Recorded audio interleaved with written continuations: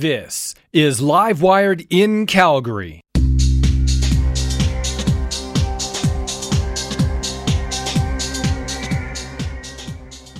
Hey everyone, welcome to the November edition of Livewired in Calgary. I'm your host, Darren Krause, editor at livewirecalgary.com. This month, I'm actually recording from my home office, taking extra precautions with COVID and limiting unnecessary travel. But I still want to acknowledge that I am recording and delivering this to you from traditional Treaty 7 land.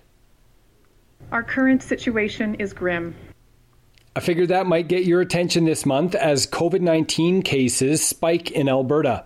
It seems like we're hitting a new record case count every few days. We're going to hear from Dr. Deena Hinshaw, Alberta's Chief Medical Officer of Health, a little bit later on in the show from her briefing on Friday, and we'll break down some of what she said. Calgary's got a new mayoral candidate. I had the chance to sit down and chat with businessman Brad Field on his campaign launch, and we will bring you part of that interview this month. We'll also get you up to speed on Calgary City Council. We're in the middle of budget adjustments right now, and while this year most Calgary homeowners will see little impact to their property taxes, it will once again impact those in the business community. There's lots to unpack here in this month's show, but we'll try to keep it simple and straightforward to help you stay on top of things.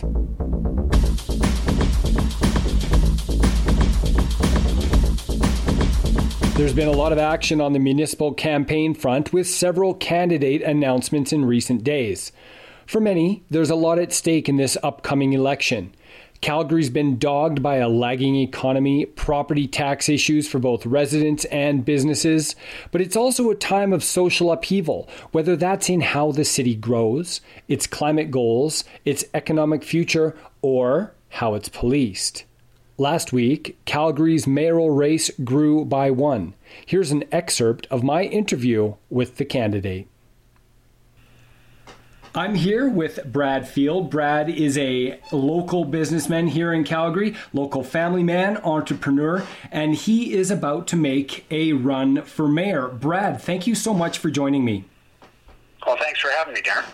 So, Brad, I guess the first question is, what made you decide to run for mayor in Calgary? So, Brad, for those listeners out there who don't know who you are, they maybe haven't heard the name before, kind of tell me, who is Brad Field? Well, Brad Field is a local family man, not born in Calgary, but raised here.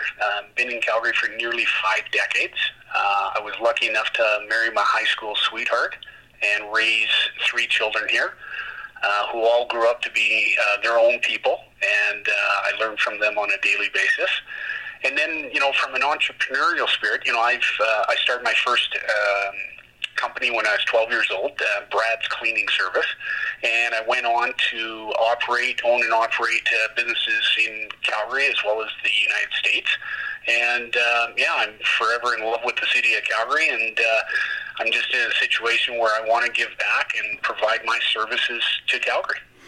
So you've been here for, as you mentioned, for nearly 5 decades. You've seen a lot of things, whether it's, just the general change, the growth, the boom and bust cycle. As it stands today, Brad, what do you think are the biggest issues facing the city going into the 2021 municipal election?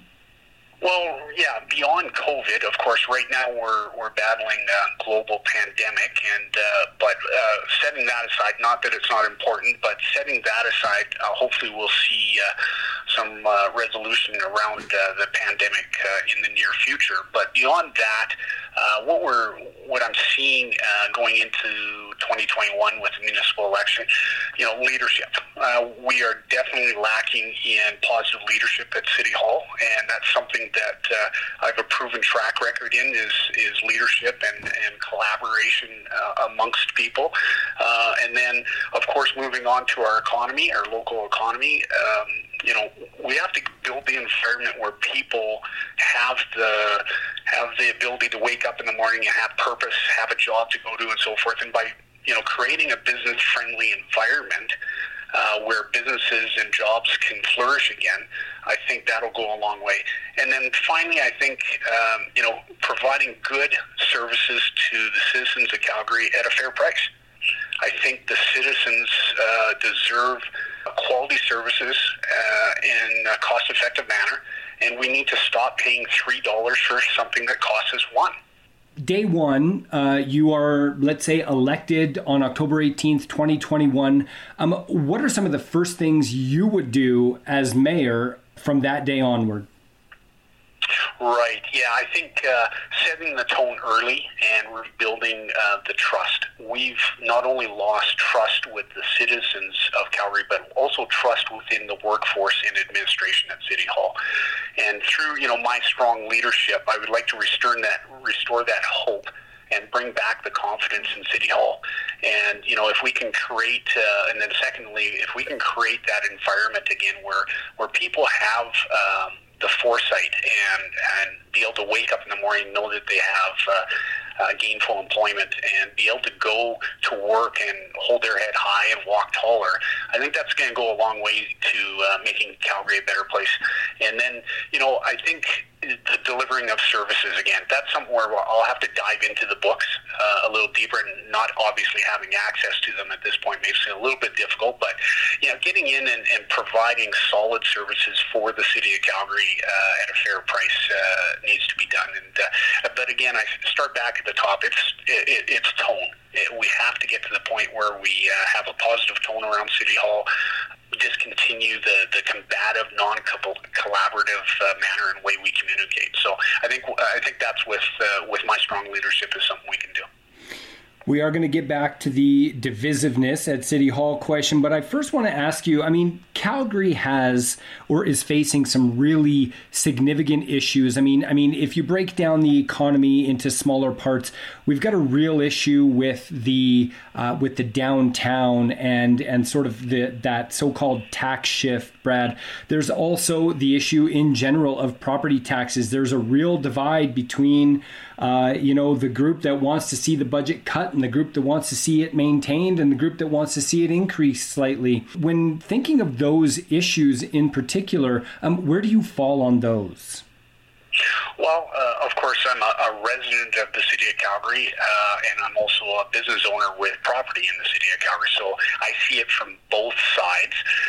But I think what we have to do is get to the point where the city stops putting the burden on both residents as well as businesses to carry the load of bad business practices at City Hall. So instead of looking to the citizens and businesses to carry the load, we got to start looking in the mirror and looking how we operate and maybe do some cost-saving measures internally. So there's that part of it. And then, of course, the formula around the split.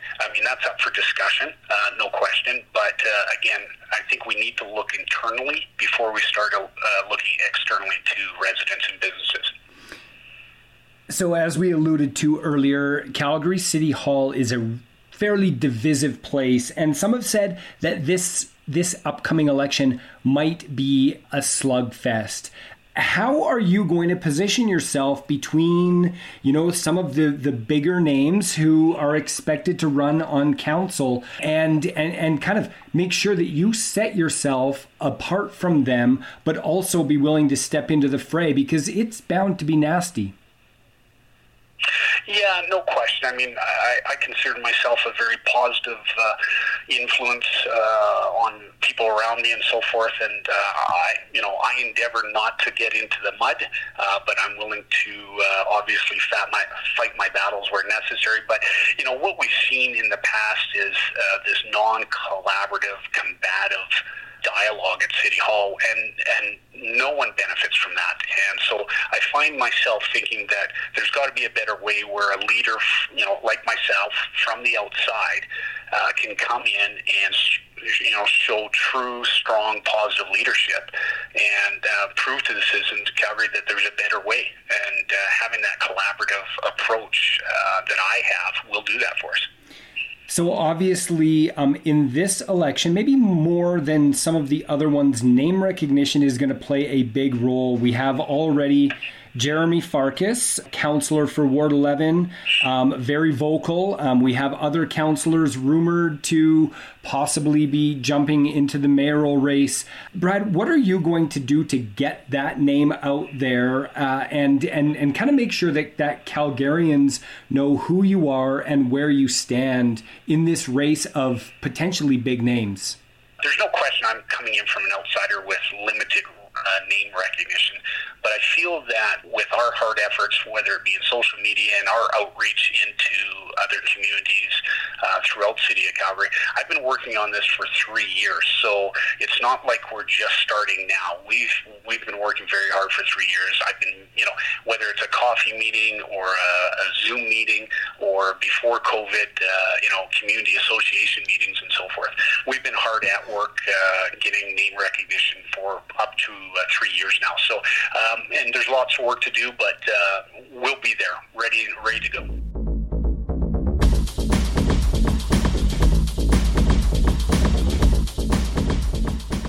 The typical Calgary homeowner is likely to see a very modest break on their monthly property tax bills this year, as the city has proposed what they're calling a tax decrease. It's the equivalent to about $150 per month off of the typical Calgary single-family home tax bill. As we speak, Calgary City Councillors are hammering out budget adjustments that will be made in order to keep the pressure off some taxpayers. While homeowners will likely be getting the aforementioned break, depending on how your property was valued, you always have to say that because not every home will see the same impact just due to how the tax system works. But many Calgary business properties will not see the same break. Why? It's because of that nagging tax shift that seems to just move from one group to another.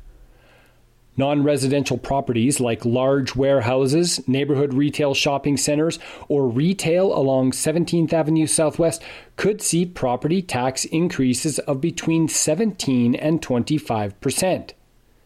COVID-19 has had a dramatic impact on two big areas. Still, the downtown offices and the city's hotel and accommodation industry. Both of those areas have taken a pretty significant hit to their values. Because of the current taxation system in Calgary, one where we determine how much we want to spend and then tax to get that amount, the city is forced to make up tax revenue in some areas when others drop. That budget method is something recently raised by Calgary City Councillor Jyoti Gondek. She said we need to look at how much revenue we have and then budget. Kind of makes sense. That keeps us within the revenue we have and doesn't force the city to tax based on what it wants to spend. The city administration did say it's something that could be discussed in 2021. Now, I don't know about you, but I do see it as sort of a backwards process myself, and perhaps we'll see a change in the new year. For now, here's how the next couple of days will work. Councillors will hear presentations by each business unit. They will also hear public submissions based on some of the potential budget adjustments. If you want to see what those budget adjustments are, you can visit livewirecalgary.com for further details. There's a few documents that are available online. The city has 22 items that could see changes, along with other recommendations that total nearly $90 million in budget reductions. I'm careful to say cuts, and here's why. They aren't actually cuts in many cases to the current operating budget of a city business unit. That's something that doesn't often get talked about.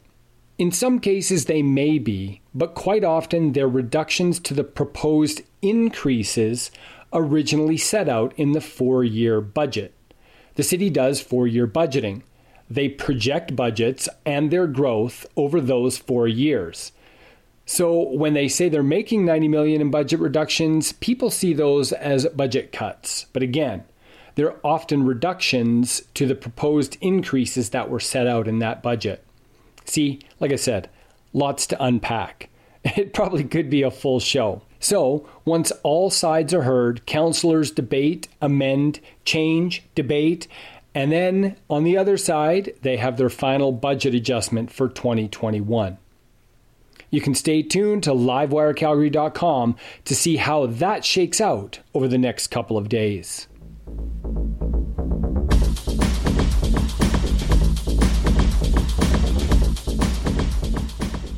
(1,155) COVID-19 cases were documented in the November 19th daily briefing by Alberta's Chief Medical Officer of Health, Dr. Deena Hinshaw. Now, since we are pre-recorded, we can't give you Saturday or Sunday numbers. But Friday was another record day. It's caused a lot of alarm among Albertans who believe there should be more restrictions in place to stop the spread. Alberta's Chief Medical Officer of Health addressed some of those questions Friday. Here's how she responded. Hello, the question is from Jeff Slack, 660 News.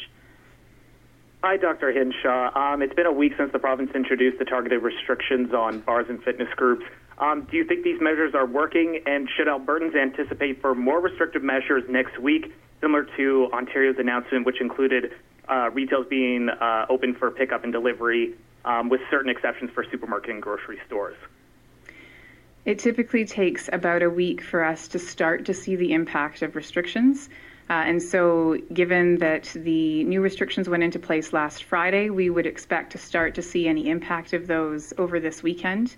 What I will say is, of course, our current case numbers remain extremely concerning, as the number of cases in hospital and ICU is also very concerning.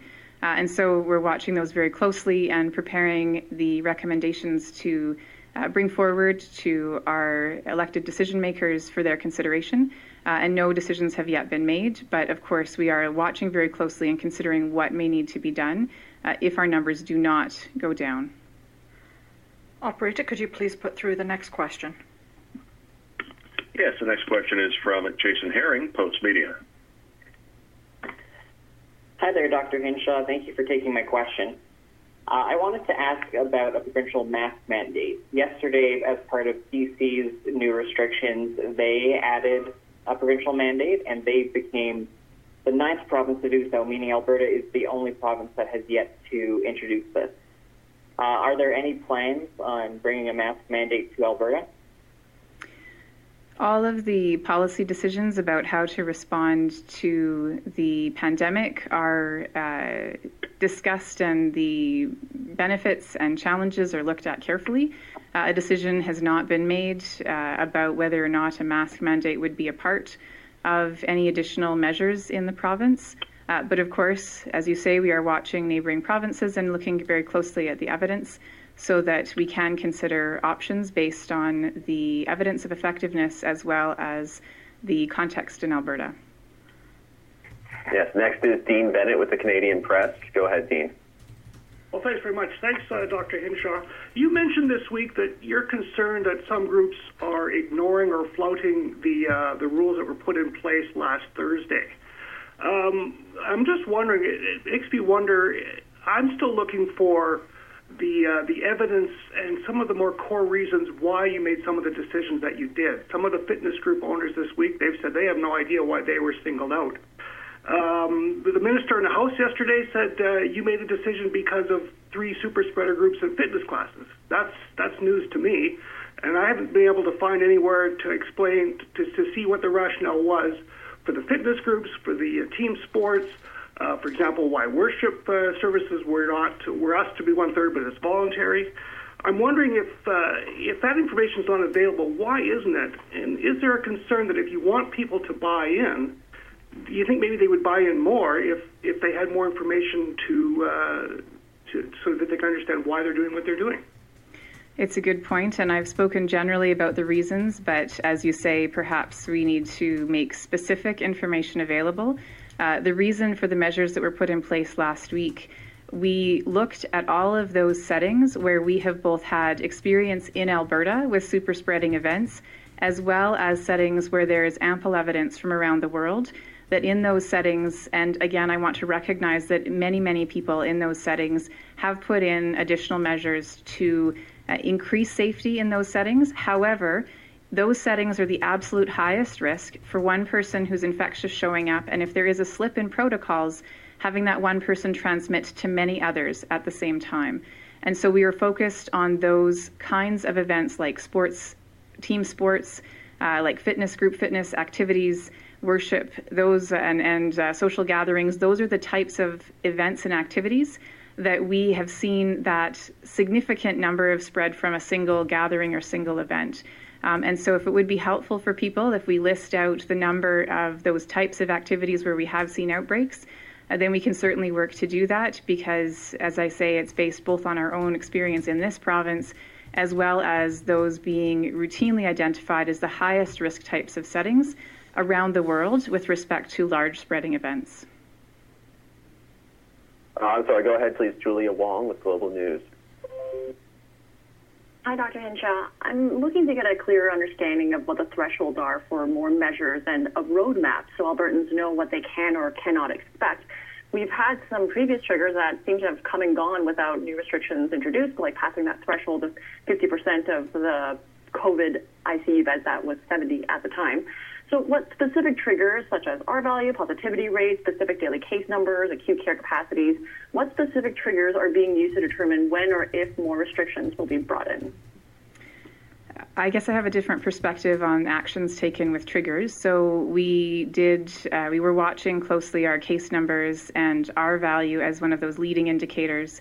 And we did put in some additional measures in early October in Edmonton and surrounding area. We then started to see additional concerns happening in Edmonton with respect to the acute care capacity. You'll recall that Edmonton, although they didn't pass that 50% growth rate over a certain prolonged period of time, what we did see is 120% capacity being hit. We've certainly learned over the past couple of months that we do need to adjust our indicators, so we're looking at that capacity metric. And so in response to passing that capacity metric, we did put additional restrictions in place on gatherings in Edmonton and Calgary. We then, unfortunately, did pass that 50% of our threshold ICU. Again, that was the trigger that was used because that would give us an indication that the increasing growth would start to impact those other services. And in response to that, we did put in additional measures last week that came into effect on Friday to focus on those large spreading potential events and facilities. So we have responded to those metrics all along by putting in place additional restrictions that have been targeted on the activities, events, and locations where we've seen evidence in the province of additional spread. Of course, as I said before, we are looking to see the impacts of those measures, and we are concerned about the increase in acute care utilization.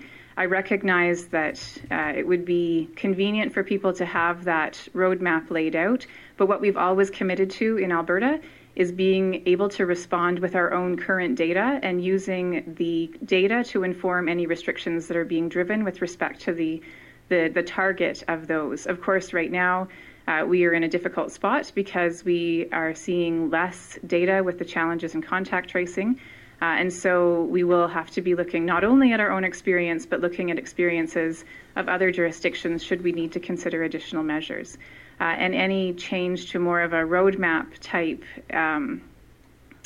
framework would, of course, mean that we would, by necessity, need to move away from that more localized data. And so there's a tension in that. But of course, we recognize that that kind of predictability would be helpful for Albertans, and so that is something that we're looking at closely. Operator, could you please put through the next caller? Next is Bill Fortier with CTV News. Go ahead, Bill. Hi, Dr. Hinshaw. You've already been asked about the mask restriction in every other province, but also other provinces that are being hit hard are now shutting down inside bars and restaurants and actually restricting people from going to each other's houses. We're not doing any of those things. We're recommending it. So I know you're not the Premier, but you're directly advised by the Premier and the government. So why is Alberta doing less than almost every other province, actually than every other province that's hard hit, when we're seeing these huge numbers of cases similar to Ontario and Quebec?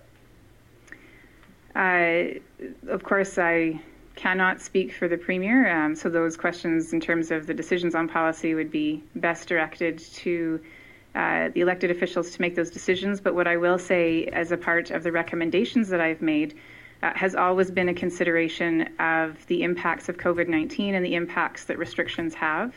And I've always said that as the Chief Medical Officer of Health, I'm responsible for the whole health of the population. That includes COVID-19 and other aspects of their health.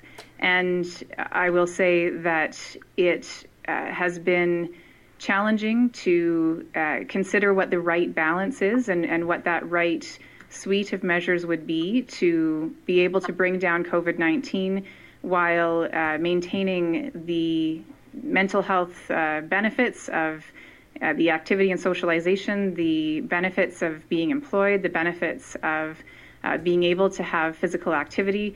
And so those are some of the considerations that I've taken into account as I've made my recommendations, and also wanted to be able to give as much opportunity as possible to try to control the pandemic with a suite of measures that had the minimum impacts on people's health in other ways. Of course, I am concerned, and the measures that we have put in place over the past several months may have somewhat slowed the growth, but they have not bent the curve as much as we need to. And we do need everyone to pull together to follow all of those measures to the letter, or unfortunately, we will need to put in additional restrictions. I will need to make recommendations on additional restrictions, and I recognize those may have other health impacts, but we cannot let COVID-19 spread unchecked. One of the final questions Dr. Hinshaw took was around whether she thought the restrictions would have more weight if elected leaders like Premier Jason Kenney or Health Minister Tyler Shandro were standing behind her when she faced the questions or talked about the restrictions. She said they come out when official announcements need to be made and that everyone plays their role in the pandemic response. Now, just for transparency, I do want you to know that the audio was edited to put the questions and the responses in a certain sequence. Dr. Hinshaw was pressed further on action overall, and rightly so. But if you want my unsolicited take, I know you're going to love this, I do feel that this is a personal responsibility issue. Yes, we can put in hard and fast rules. We can enforce up the wazoo and put people in further hardship because they have to pay that fine. The question is, should we have to? Mask up. Don't go into social gatherings in other homes. Wash your hands. Physically distance. Don't go to larger gatherings. Limit your cohorts. If you have symptoms, don't go anywhere. It seems really clear, really, really simple. But I know it's not being done. Both personal experience and ones you see happen every day, whether they're on social media or you hear about them from family, friends, and neighbors. You give people an inch, you give them that ability to choose for themselves, and they inevitably take a mile. They shimmy right up to that line, maybe even tiptoe across it and say, I'm following the rules, and they almost dare people to give them a ticket. I don't mean to preach. We're just talking here. But sometimes these rules are guidelines and we should exercise good judgment. My wife's been tested twice. Once for symptoms. Once because she was a close contact in the school where she works. Both times she came back negative. But we held our kids from school until we got the test back. We didn't have to, but we did. In other similar situations, I've learned anecdotally, people don't. I know that not everyone can make that choice. It's not an easy one to have to make. You have your job on the line. You've got other commitments, things that need to get done just in the scheme of life. But that's what it's going to take. Yeah, we can wait for the province to put restrictions on us that bind us to our homes. Or we can go that extra mile in personal responsibility and preserve our mental health, preserve our economy, and put COVID-19 in the rearview mirror.